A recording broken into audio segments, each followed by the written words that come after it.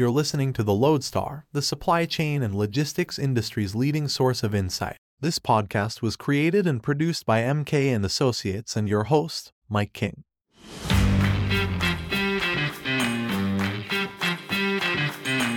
Welcome to the Lodestar's Midsummer special. Today, we're examining the biggest stories and trends of 2023. We'll try to unravel container line strategy. We've got half-year analysis of air cargo market, and we've got the latest on shipping regulations and carrier decarbonisation performance. We'll also be pondering what happens next. Is there any reason for peak season optimism? How many container ships are due to be delivered? And will a bear market prompt more consolidation? Joining me today are the Lodestars, Alex Lane and Charlie Bartlett, and Zenith Chief Analyst. It's Peter Sand. What is right now keeping demand fairly high, or should I say keeping demand from a complete meltdown, is the fact that even though we have been riding the waves of inflation, high inflation and much increased cost of living in Europe and North America, we have literally not seen unemployment pick up significantly. So the one factor that I keep a very close eye on right now is when we will potentially see higher unemployment rates, because that will literally mean a fast souring of the immediate future for a recovery. Hello everybody, I'm Mike King. Welcome to the Lodestar podcast.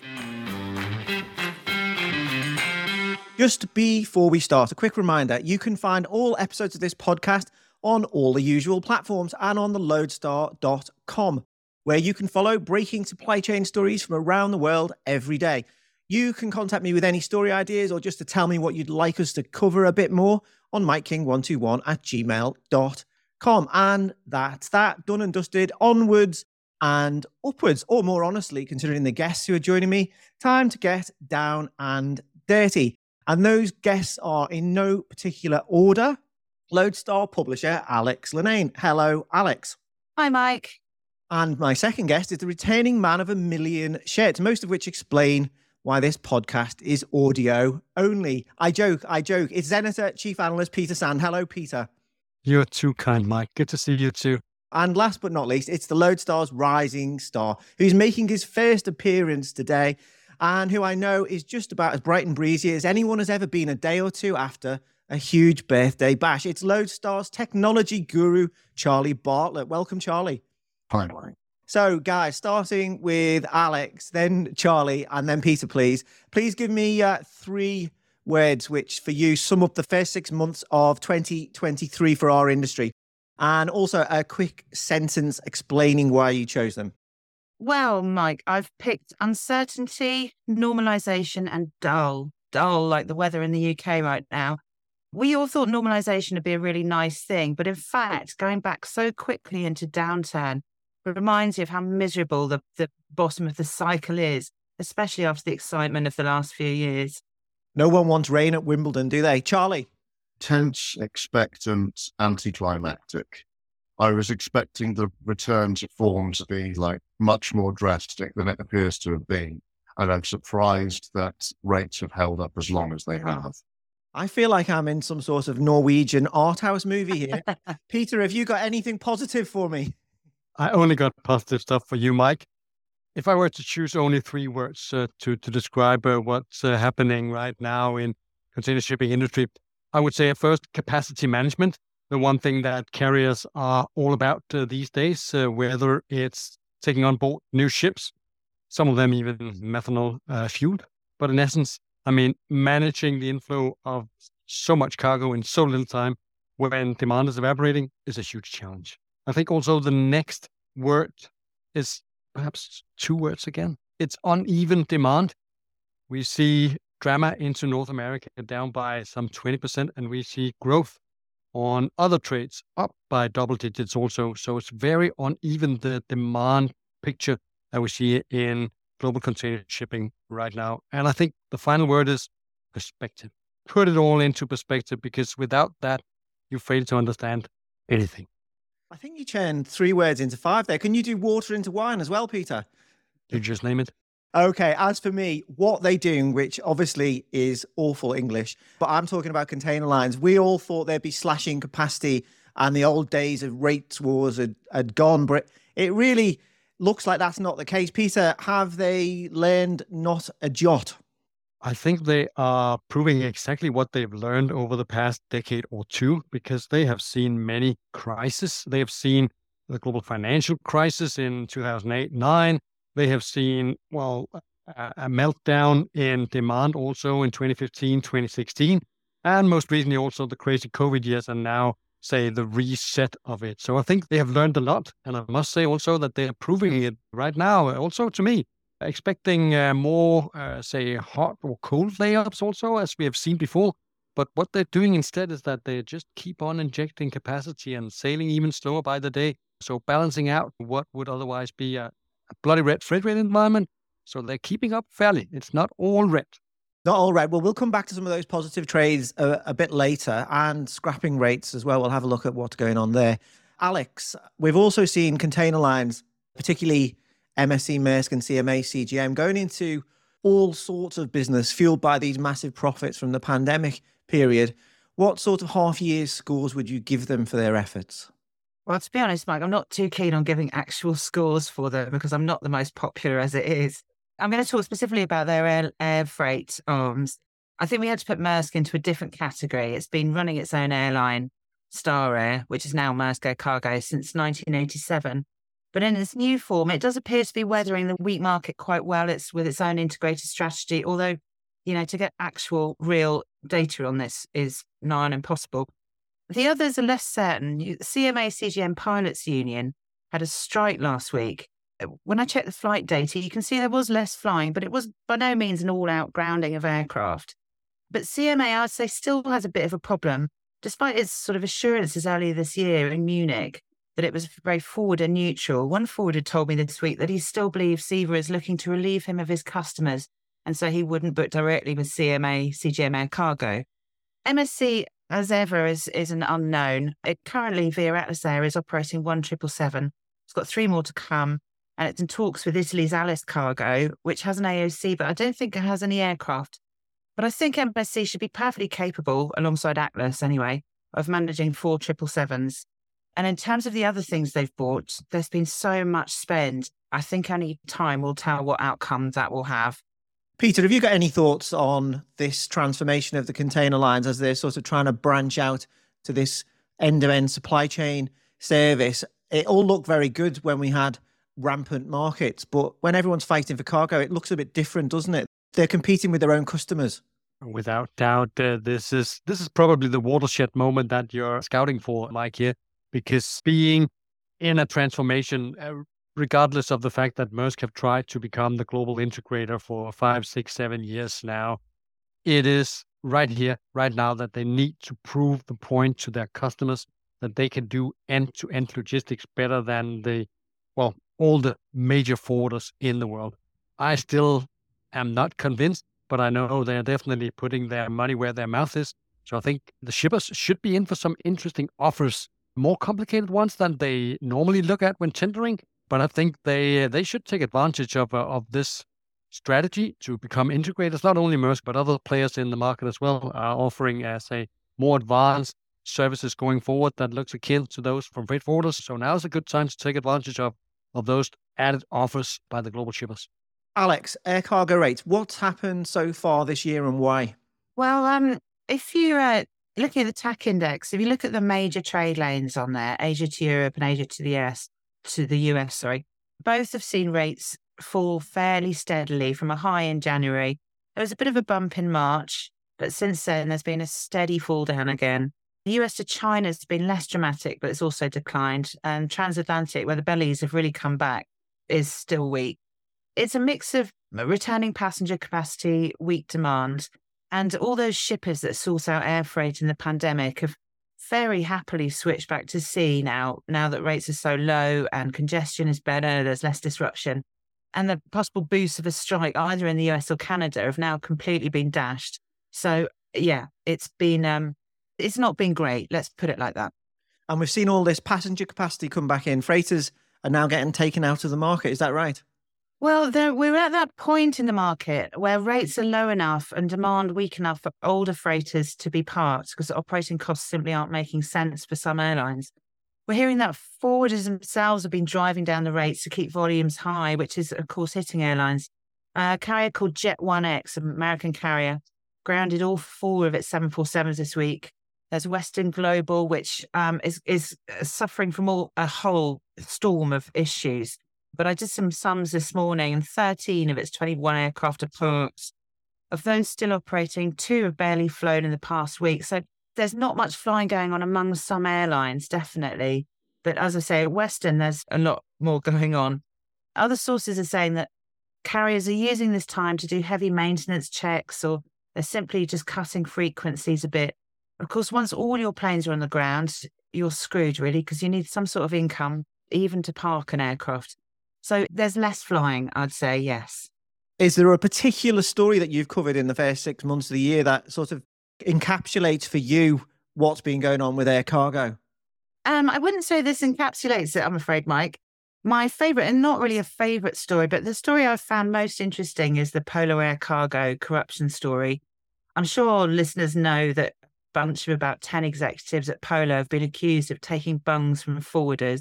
One forwarder admitted it was making illegal payments and tried to sue Polar because Polar stopped its business with it. That case was dismissed this week, but the managers are now awaiting trial on corruption charges. And the reason I think this is important is that it will come as no surprise that some people in some airlines in some parts of the world make a little cash on the side. But what I find more remarkable about this is that it was a bit of an open secret. Polar's owned and managed by DHL and Atlas Air, and I think they have a case to answer in why it went on so long and why they didn't notice or didn't act. The World Bank says corruption costs more than 2.6 trillion or 5% of global GDP. And I personally think that this is a crucial story because corruption shouldn't be anywhere near a world-leading company like DHL or Atlas Air for that matter. But it doesn't quite encapsulate what's been going on in the market. Great story all the same, though. Charlie, another great story. Container lines have been feeling some headwinds from regulators, and they've got to start really thinking about this a bit more seriously. We touched on it a little bit earlier. At the start of July, you covered the latest meeting of the International Maritime Organization's Marine Environment Protection Committee, MEPC 82, its friends. Basically, it set in decarbonisation targets for shipping. There was an agreement to cut 20% of greenhouse gas emissions by 2030 and at least 70% by 2040. But, and I quote here, only if national circumstances allow, which I thought was quite interesting phrasing. It was also resolved that shipping would reach, and I quote again, close to net zero by 2050 at the latest. All feels a bit fudgy to me on the text front there, Charlie. Were there any certainties out of all these meetings? Very few. And I really hope your listeners can hear air quotes because there's a lot of them. So, I mean, it was a pretty tenuous hope that something better was on the way initially anyway. It's just a bit disappointing, really. I mean, at the end of MEPC 80, all the delegates were saying that Paris Accord was in view, but I couldn't tell you what that means, really. And in terms of what the Paris Accord would mean for shipping emissions, mid-40% reduction by 2030 and 89% reduction by 2040, which is obviously quite a lot more than what the IMO's targets, or rather indicative checkpoints, you can't call them targets, they fell well short. So it's certainly an improvement on the IMO's previous sort of level of ambition, which is halving emissions over 2008 levels. Frankly, people in 2008 in shipping were cracking open the champagne, or at least they were until halfway through the year anyway. So it's a little bit marking your own homework, that. But as I said in my coverage on it, my disappointment is slightly tempered by the fact that shipping is already the lowest emitting form of transport. I don't think it deserves any credit for that. It's just physics. But what we can say is that it would be very bad for the climate if shipping became much more costly, because trucking has a very low cost of entry. It can respond very quickly to take advantage if we overdid it on penalising ship emissions. I think one of the things that tickles me a little bit, we've had some of the lines saying that they're slow steaming for the environment rather than to take capacity out of the market. And I'll come back to Peter on that in a moment. But Charlie, this isn't all the IMO's fault, is it? It's the setup, the organisational structure of the IMO doesn't really give them a lot of enforcement power. No, well, I mean, the IMO isn't a distinct entity. We talk about the IMO as though it's but it's the sum of its parts, its member states. So the IMO hasn't failed as such. The global community has failed. We have failed. You, the listener, have failed. I'm joking, obviously. You can't look at climate change at the national level, and that's what we're doing at the moment. It's just not adequate because you've got the biggest proportionate emitters like US and Australia all saying we won't do anything until China does. Well, China just threw up more offshore wind turbines than previously existed in the world. They've crisscrossed the country with electrified rail in the time it's taken Britain to dig a ditch, or some of a ditch anyway. The other thing is that down the line, you're going to be looking at a situation where decarbonisation in one country is taken as a license for other countries to emit more. So the upshot of all this is that if IMO is useless, what that really means is our framework for international cooperation is useless. And that's basically our only hope. So if it is useless, we need to make it better. Toronto suggest. UN bodies aren't really covering themselves in glory anywhere at the moment. They're certainly in war in Europe. They're not doing a lot there. Peter, you guys at Zenita, you've been bravely trying to identify the container shipping industry's best and worst environmental performers across 13 leading trades using a carbon emissions index. You guys have been calling it naming and faming. The rest of us prefer naming and shaming.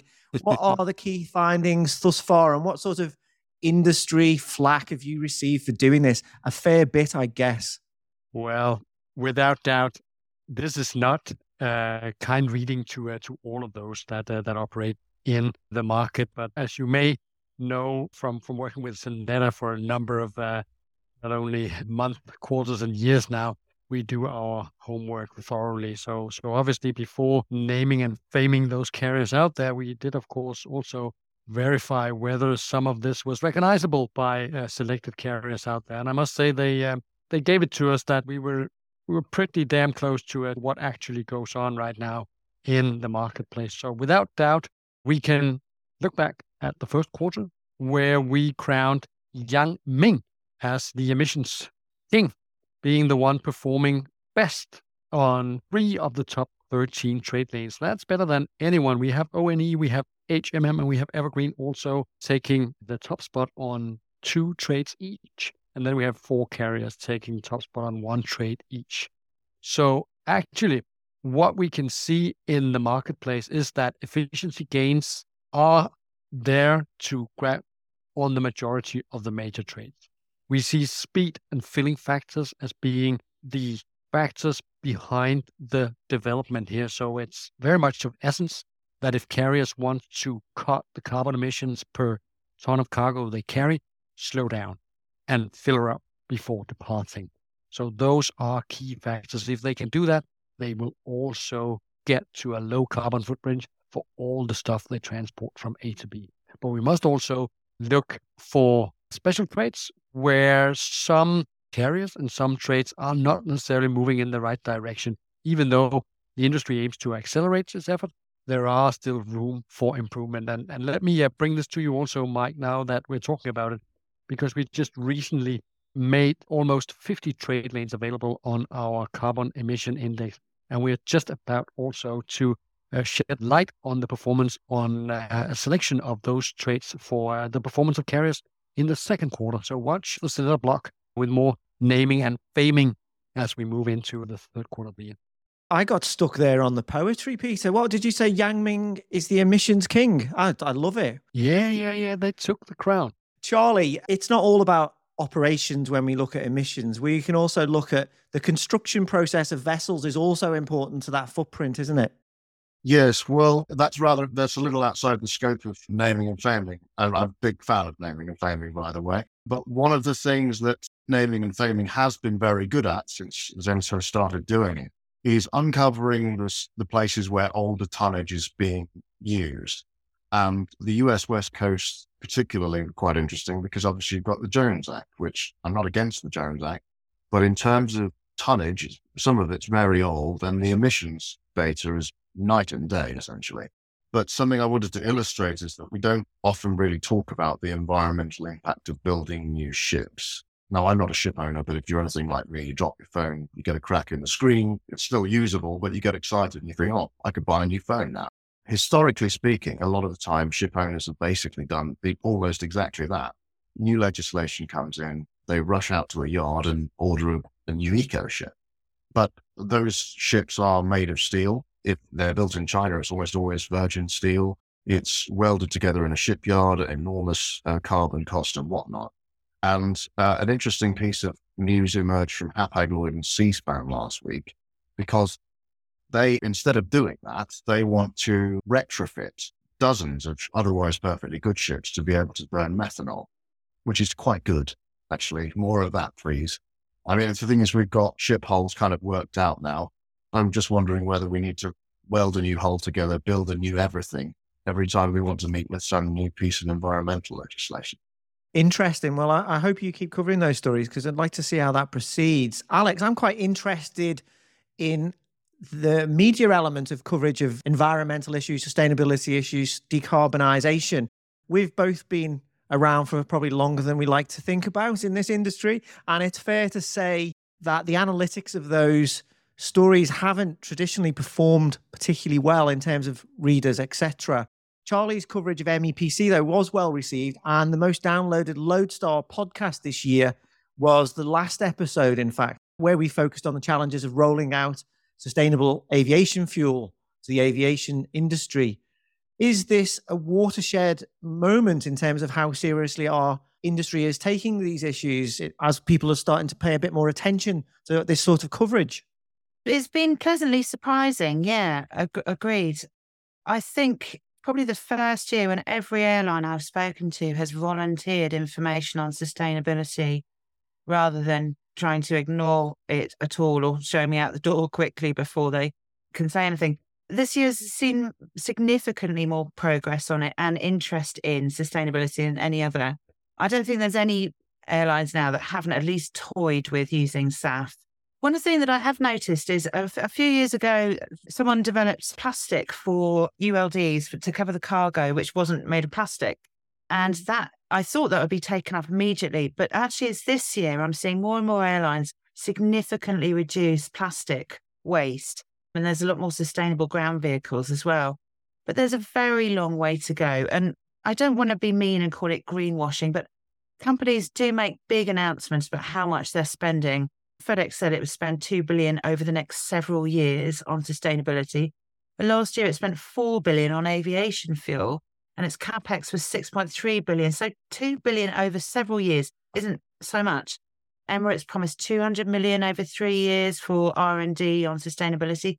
They're spending $2 billion on cabin refits. So there's a lot of talk, there's a lot more listening, and there's a bit more action, but it's still not quite enough. Heading in the right direction, at least, I guess. But yeah, we do get a lot of those releases and they sound great. But when you actually drill down into them, they're not always so fantastic as they first appear.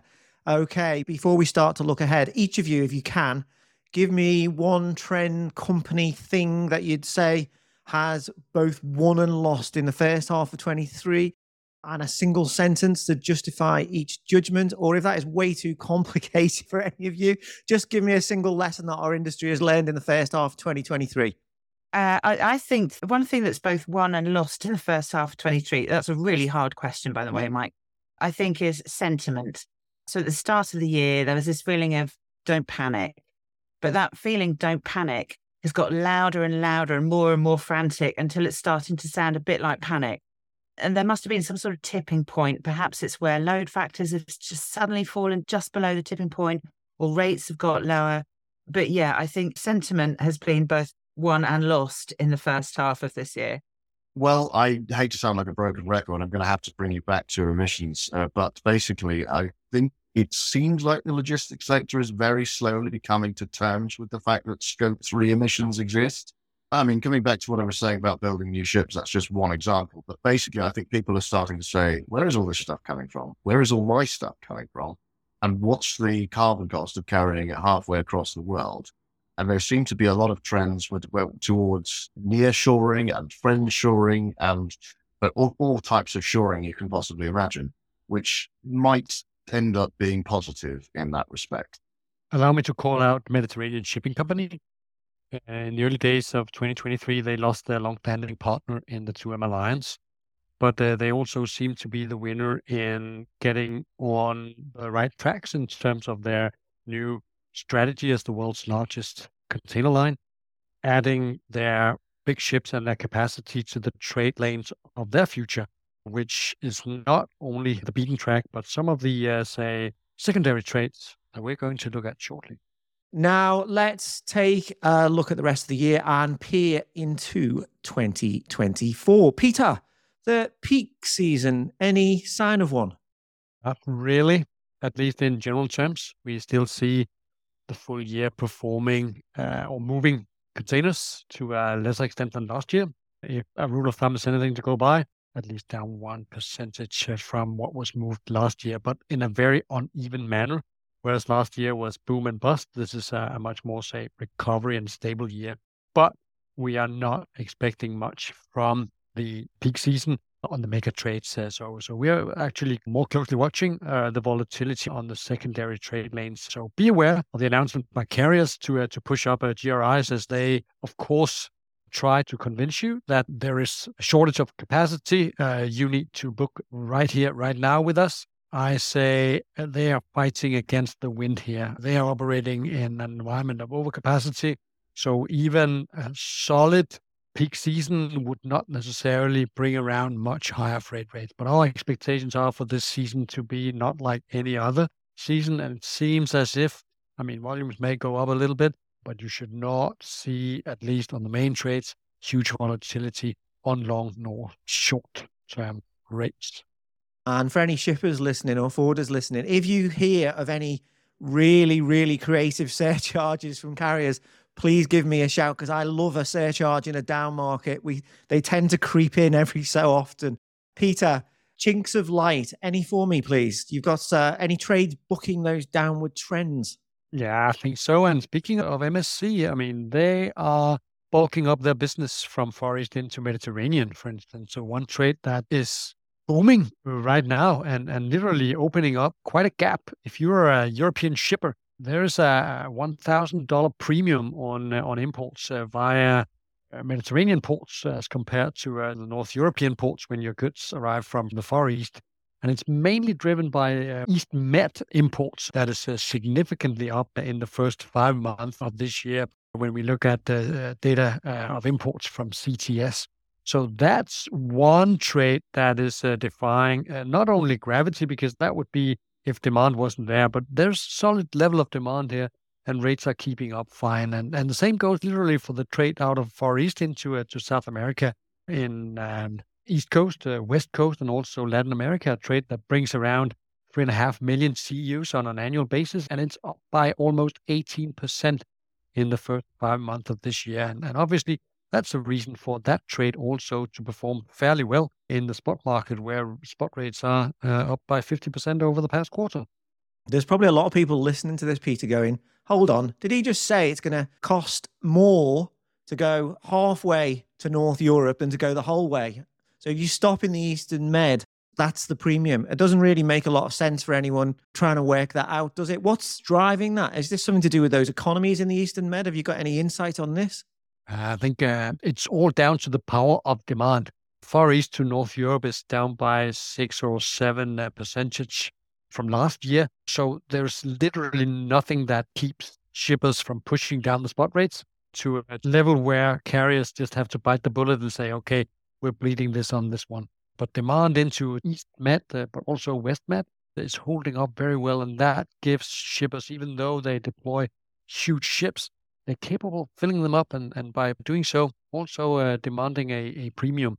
So in essence, you do have these trades that stand out from the global market, just as we had it during the COVID years. But now I think it's perhaps even more interesting and more relevant to watch and analyze that market, because you're absolutely right. If you could save $1,000 per box by shipping that to the port of Antwerp or Rotterdam instead of Gitauro or perhaps Piraeus, if you can do that, huge savings if you watch the market on that. And obviously, our expectations are also for any normal developments like this to come to a conclusion at some point in time. So coming into the third quarter and then the potential peak season, what we expect is also for a bit of this demand growth to come off. Not like a complete meltdown, but at least coming down from what was a really strong March through May volumes that we saw. And by that, we should also see somewhat a narrowing gap between Med and North Europe. The global supply-demand balance for container shipping, Peter, we've got a lot of vessels due to join the fleet this year and next. How do you see these new buildings being deployed exactly? Are they going to kill these positive markets that you're talking about now, aren't they? Well, we actually just passed 2 records in the world of container shipping deliveries. One was the month of June in itself, with more than 300,000 TEUs being delivered. And one was the second quarter in itself, more than 600,000 TEUs. That is more than we have ever seen. And it's very much split between fair share, meaning approximately 40% of 17,000 TEU ships and approximately 40% on the, say, smaller but still ultra-large ship, those that range within 12 to 17,000 TEUs. And it's actually those that I would like to hone in on because they are, you can say, the flexible behemoth. They are easier to fill up. They are approximately also, I mean, it is a fair fact, and I think Charlie can subscribe to that as well. When you look at the economies of scale, especially on fuel, there's not much gain from going from 17 to 24 as compared to going from 12 to 17. So you really reap the benefits of all of it. If you can fill her up, if you can slow steam her, or just say go into normal circulation with a 12 to 17,000 TEU, that's the magic that you should be looking for as a carrier. And it is also, I mean, this is something carriers have been looking into for a while because we also see that it's the lion's share of the outstanding order book, which will be coming out of the 12 to 17,000 TEU in the most recent or in the upcoming quarters, that would be. And Mike, you know me, I'm a big sports fan. And if you look at the delivery schedule, it looks like a very exciting stage of the Tour de France, what we see in front of us, with the second quarter of 2023 being like Tourmalet. And then they go down from that, and then they go to an even bigger peak in the second quarter of 2024. At least that's how we expect deliveries to pan out for the coming quarters. Fantastic race this year, actually. I'm thoroughly enjoying it myself. It was put to me recently that maybe for the first time ever in container shipping, carriers might start scrapping ships at industrial levels. Of like, the theory for this is this obviously will balance supply and demand, but also because of some of these new emissions regulations. Charlie, have you been speaking to people who are expecting this to happen? There's certainly plenty of expectation, but I mean, we've been going on about how it's about to happen for quite a few months now, and it doesn't seem to be happening so far. I get the sense that ship owners are sort of really wringing out that last bit of profitability from their old ships. But the indication in the last few weeks is that that strategy is basically drying up, and the gains are drying up from that strategy, suggesting that some of these ships are just not long for this world. In the last couple of weeks, the big guys, they're setting their rates high, and I guess they're just sort of trying to finesse it, really, aren't they? But like I said before, I'd much prefer if it didn't happen. But I'd be very surprised if we managed to get to the end of this year without a serious deluge of scrap ships.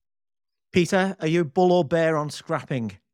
Well, when I assessed the market going into 2023, I was looking at 400,000 TEUs to find their blowtorch maker before the end of the year. That does seem to be a high estimate right now because we're looking at this mid-July. We see 75,000 TEUs being demolished at this hour.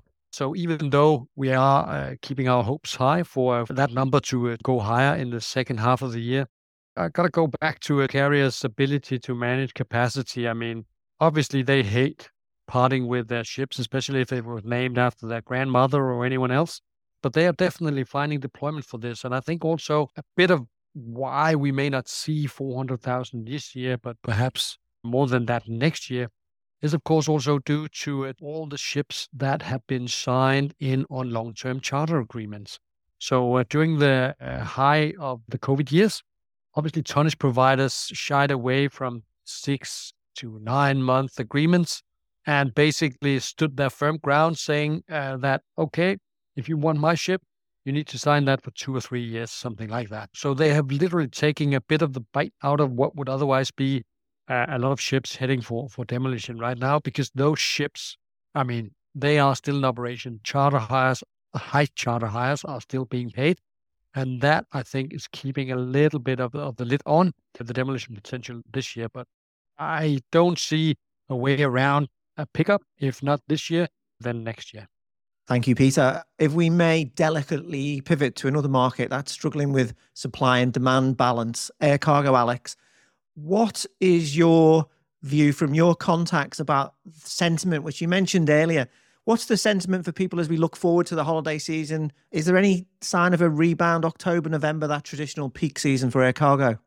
I don't know, Mike. The sentiment, I'd say, has got sort of more and more muted or depressed as the year's gone on. So I don't think anyone's expecting a really significant upturn for the holiday season. Every now and again, you'll find an optimist. And there are two sectors that seem to be doing okay that people keep mentioning. One is e-commerce, which they expect to continue, obviously, sort of through the Christmas period, but it's not enough on its own. And aerospace traffic has come back because passengers have come back. But two sectors is not enough to keep the industry properly flying. What are people saying about things like inventory levels, inflation? We've got looming recession, possibly in the US. Parts of Europe are looking rather weak at the moment, certainly in the northern part of Europe. Obviously, there's a little war out there that we haven't really touched on much today. For any of you, really, is there more downside risk than upside risk as we look forward? I mean, I think as far as air cargo is concerned, the sentiment is really based on what's happening. A lot of bad things are great for air cargo, war, strikes, those sorts of things, anything disruptive. Inflation, less so. And when I talk to people about inventory, everybody said something different. It's very confusing. Some people say that it's now being sold off cheaply, which is going to help slow the rise of inflation. Others say inventory levels are absolutely fine. There's just too much capacity. And others still think retailers are suddenly going to panic in Q4 and go, oh, we don't have enough stock, and fly it in all of a sudden. So there's really mixed sentiments out there. I'm saying one thing to watch out for is this UPS strike, which is currently expected to start on August the 1st, unless something happens before then. But US forwarders are already warning of the potential for severe disruption. So that may make some change in the second half. Disruption to boost air cargo. What's going to boost shipping, Peter? Well, not renewed push from building those inventories. If we look at the retail inventory to sales ratio, they are slowly but steadily climbing up from being more or less on par in April last year at a ratio of 1.1 to sit now at 1.3 as compared to a normal level of 1.45. So obviously sales are holding up quite well. Inventory have also been building. So it's not like we see a real push, not for air cargo, not for ocean freight. But I gotta give it to Alex also that I'm not that optimistic for a peak season for air freight either. We do still see a global average for the spot market being, say, 40% above the level of pre-pandemic levels. So there's still pretty high freight rates actually, but we're also just still considering growing capacity in the form of mostly belly capacity, and also demand still waning at a lower rate right now than we have seen previously in the year. But it is still a souring of the fundamental balance. So sentiment is super sour, and fundamentals in the air side of our business is not really, say, pushing up the rates either. So again, peak season, don't expect much. I would echo what Alex said there, actually. Everyone I speak to about inventory levels tells me something different. And I think that was also reiterated when we saw a lot of the retailers come out with their Q2, Q1 financials, or when they've made any forward-looking statements. Very, very mixed picture. For people, operators in our industry, after we've had these boom years, a lot of them are also struggling with higher costs. We've started seeing some redundancies. We might see a few go into the wall. Alex, what have you been making of all of this? Well, yeah, I mean, Freightos is the big one from this week that's announced cuts. I think it's 13% of staff. And if you look at Freightos, I suppose it's ultimately the actual bellwether of the market as it currently is. Its model is based on market rates and deals and number of transactions. So I suppose what they do is a quite good indication of what's happening. On the other hand, a lot of tech companies have fired, say, 10 to 20% of their staff this year. So it's also not kind of that surprising. But I think we've reached some sort of tipping point. People have moved from a cautious optimism to a more negative outlook, I would say. I would love to put a little bit unemployment rates into perspective here, because if you continue down the road of a souring sentiment, I mean, what is right now keeping demand fairly high, or should I say keeping demand from a complete meltdown, is the fact that even though we have been riding the waves of inflation, high inflation and much increased cost of living in Europe and North America, we've literally not seen unemployment pick up significantly. So the one factor that I keep a very close eye on right now is when we will potentially see higher unemployment rates, because that will literally mean a fast souring of the immediate future for a recovery. If we see higher inflation rates, we also see headwind to private consumption. Retail sales will plummet again, and we will be in for a longer trough than we would otherwise be if unemployment rates stayed where they are right now. Very good point, Peter. I mean, I think what Alex said there about people laying people off, that's normally a sign that there's underlying difficulties in the freight market. And if I can cast my mind back to previous boom bust cycles, when you start seeing layoffs, that you have to wonder how these companies are coping with other things when they've invested for that boom market. Because it's easier to let people go than it is to let warehouses go or trucks go. So that's when you'll see some real structural issues and some of these companies might struggle. But anyway, enough of that negativity. Let's start wrapping this up. Charlie, give me a forecast for the rest of 2023 or even 2024. Any topic will do. And then maybe follow that up with a story you're looking forward to covering in the months ahead. Sure. Well, I mean, given the accuracy of Peter's predictions and the accuracies of mine, I think he's your man for rates, certainly. I'd rather not touch that with a barge pole. But in terms of trends in shipping, my expectation now is that the scrapping and new build cycles will slow down in the coming years, because new rules are coming in that will basically raise standards at shipyards. And that means that a lot of scrapping is going to become a lot more expensive. Up until this point, selling to cash buyers for scrapping would net ship owners a pretty penny. But it will not be unusual from this day forth to see ship owners actually paying millions of dollars to get their ships scrapped. And I think that means that they'll really need to think about whether they want to try and wring out a bit of extra profitability from those assets, in the same way as we have been seeing them doing to begin with this year. Alex, what have you got in your crystal ball for me? What story are you expecting to make you bound out of bed, such as your excitement for the chase in the second half of 2023? Oh, well, excitement in the first half has been truly lacking. So, hopefully something will happen in the second half. My crystal ball, much like the British weather, which I'm sorry to keep banging on about, but it's raining in July, is with no visibility. It's cloudy. I can't see anything in the future. But I think what I'll be watching out for story-wise is grounded freighters, parked freighters, less utilization, lower frequencies, possibly the odd bankruptcy among sort of the smaller operators, and some fairly weak financial performances from forwarders. That's what I'm expecting to see. So it's raining up in Northern Europe and it's sunny down in the Med. Sounds very much like shipping rates. Peter, let's pin you down. Tell me when you think container lines might start pumping out some half-decent profits, given that the early Q2 numbers we've seen thus far weren't exactly positive, were they?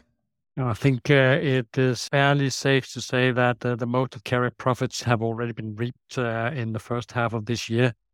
We see now long-term contract rates also signed pretty close at the loss-making levels of the spot market.